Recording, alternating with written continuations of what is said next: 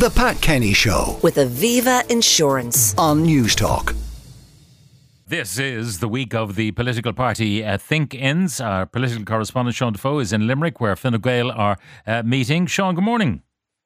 Morning, Pat. Any sign of the farmers? Oh, you can't miss them.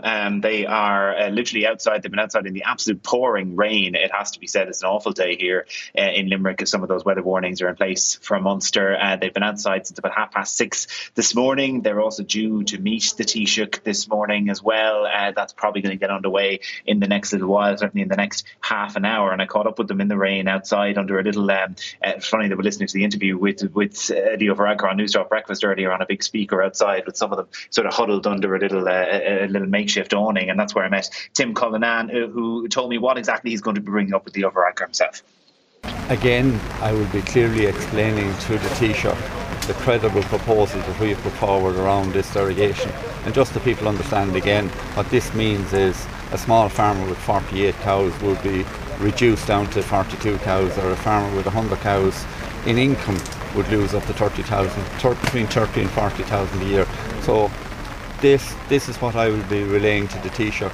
But look, we need action now. I mean, we've been highlighting this for a substantial amount of time now.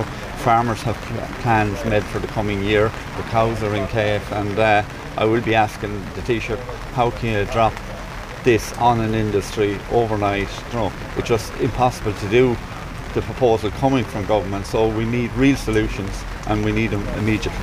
There wasn't much forthcoming from the Taoiseach earlier in the week. He sort of suggested the battle would be keeping it at 220 rather than going back to 250. Do you think you'll get a softer ear and more hope with Fine Gael? Well, look, we sincerely hope we will. We're with the Taoiseach of the country this morning, and you know, normally this Taoiseach understands business, the impact this would have on not just farmers, but you know, the wider community.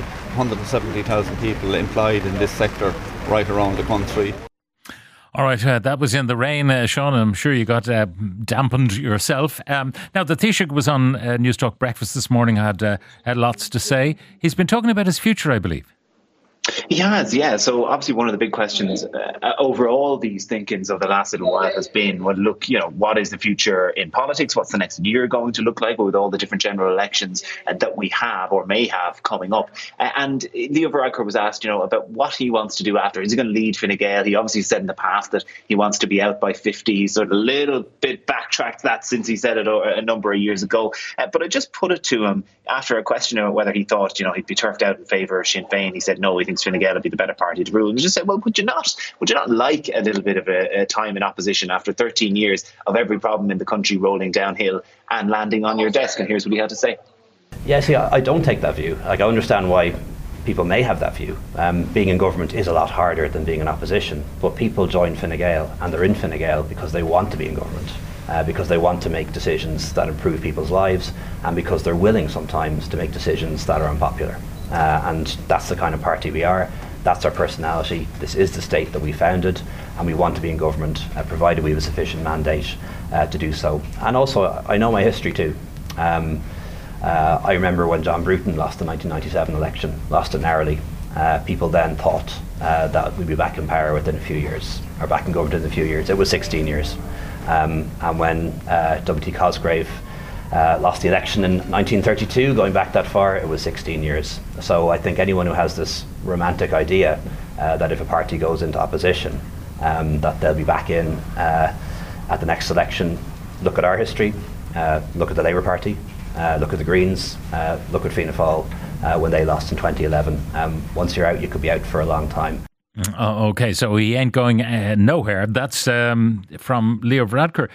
Sean, you know, we talked about a rural party and whether or not one will be formulated and up and running before the next election. But there will be a new party, and it's going to be about Micah. That's right, yes. The Electoral Commission confirmed this morning that the 100% Redress Party, that's the official name, 100% Redress Party, has become a registered political party and is now able to stand in Ireland's Dáil and local elections. So they are officially approved. This is going to be obviously some of the Micah protesters, mainly in the northwest and largely in Donegal. And it's going to make things particularly interesting, especially in that Donegal constituency where they'll no doubt run candidates in the local elections, which could change things. But if one of them does particularly politically well, suddenly you look at, well, could one of them get in as an independent or not even an independent under the 100% redress party, but as a non-establishment candidate as maybe that fifth seat in Donegal? It's going to be particularly interesting now in the Northwest at the next elections to come. Yeah, it's interesting. It is pretty much a local issue in parts of the West and Northwest.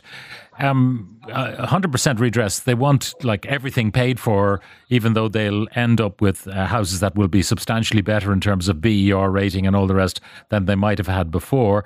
A lot of people think the state's already quite generous, given that it wasn't the state's fault.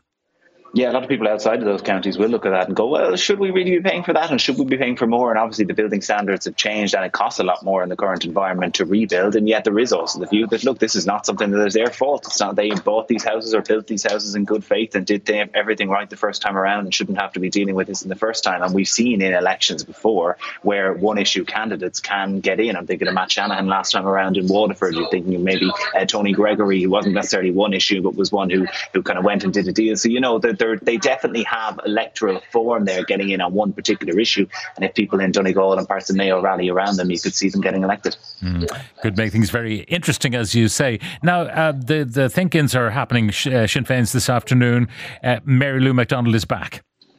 She is back with a bang. All right. She obviously had been off for a couple of months over the summer, missed the last 2 weeks or so of the last stall term. And she revealed yesterday it was a hysterectomy that she had. And when they removed it, there were a number of tumours removed as well. Thankfully, in the end, they were found out to be benign. And she is back. She's leading her party conference this morning. That launched at about 9:30. She's had a few things to say. One being that, look, we need Fine Gael and Fianna Fáil out, that there needs to be an election as soon as possible, and that housing will be the major issue, not just Michael, but all the other things to do with housing at the next election. She was asked about forming a coalition and said in any talks they would have, the housing brief for Sinn Féin would be an absolute red line issue, that they must have it after the next election. And she also revealed that actually Leo Varadkar sent her flowers while she was off and while she was getting better, which she described as very nice. And the Taoiseach here in Limerick said it definitely wasn't an overture to any potential coalition. He was just being nice. All right. Now, the other parties, Eamon Ryan and his party, I mean, the polls would suggest they won't do well in the next election, which is kind of counterintuitive given the green agenda, the storms, the wildfires, all the rest of it, a planet on fire, as Ursula von der Leyen said the other day. So it looks like people say, oh, the green agenda, that's fine for Greta Thunberg, but we're not going to disrupt our own lives. Yeah, it's weird, isn't it? And there was only one mention in Sinn Féin's opening speech about the climate crisis. There was very little mention of it here, if any. In fact, when it came to Fine Gael, just in terms of the farmers. So they are a party that has such a niche, and yet people, they just act as a lightning rod. Eamon Ryan and the Greens are such a lightning rod for the problems of the government, and it sort of is manifesting itself into 2% in that last poll from the Sunday Independent. And a lot of the TDs are acting now as they want this government to go as long as possible because they don't think they have much of a chance of retaining their seats at all, which goes against, the overall narrative. So they'll be interesting. The other big thing we've been discussed as well this week, Pat, is the budget. And we've got a few interesting budget nuggets out of this morning. Leo Varadkar saying both on News Talk Breakfast, but also in his doorstep here, that there is likely to be targeted mortgage interest relief in the budget. It won't be broad-based. It won't be to everybody, but it could be to a very small number of people who said might be at risk of losing their houses. Maybe that's going to involve vulture funds. We'll have to see. He's also confirmed there definitely won't be a return of the reduced 9% VAT rate for the hospitality sector. Said it's very hard to see any rationale for it. And also, interestingly, that the once-off cost of living package, so we know we have the 6 billion, but the once-off pot is going to be a good bit smaller than last year. So people who maybe have their hopes up for 4 or 5 electricity credits, there might only be 1 or 2. It's going to be smaller. Now, the Labour Party and the Social Democrats had conferences, think-ins rather, yesterday. Overall, who impressed you? Yeah, I think Ivana Bacik was quite impressive and had a good policy launch. €200 a month for childcare, putting a cap on it was the big grab out of that. I thought Holly Cairns was a bit more shaky. It's actually the first time that dichotomy has come. The Social Democrats have been on such a run and Labour have been lagging behind, but she got caught in a couple of issues, almost advised people not to pay their TV licence before retracting it, criticised the government ministers for being out of touch because they're on very high salaries, and then wouldn't say if the Social Democrats would not take those same salaries if they were in government. But the one who's impressed me most of all this week, and actually a lot of people even from other parties, is Micheál Martin. He is on a bit of a buzz at the moment. He has a great energy behind him, and for the first Fianna Fáil thinking in certainly 3 or 4 years, there was not a single question, not a peep about his leadership, which is particularly interesting given the year and a half to come. Sean Defoe, News Talk's political correspondent, thank you very much for joining us from Limerick.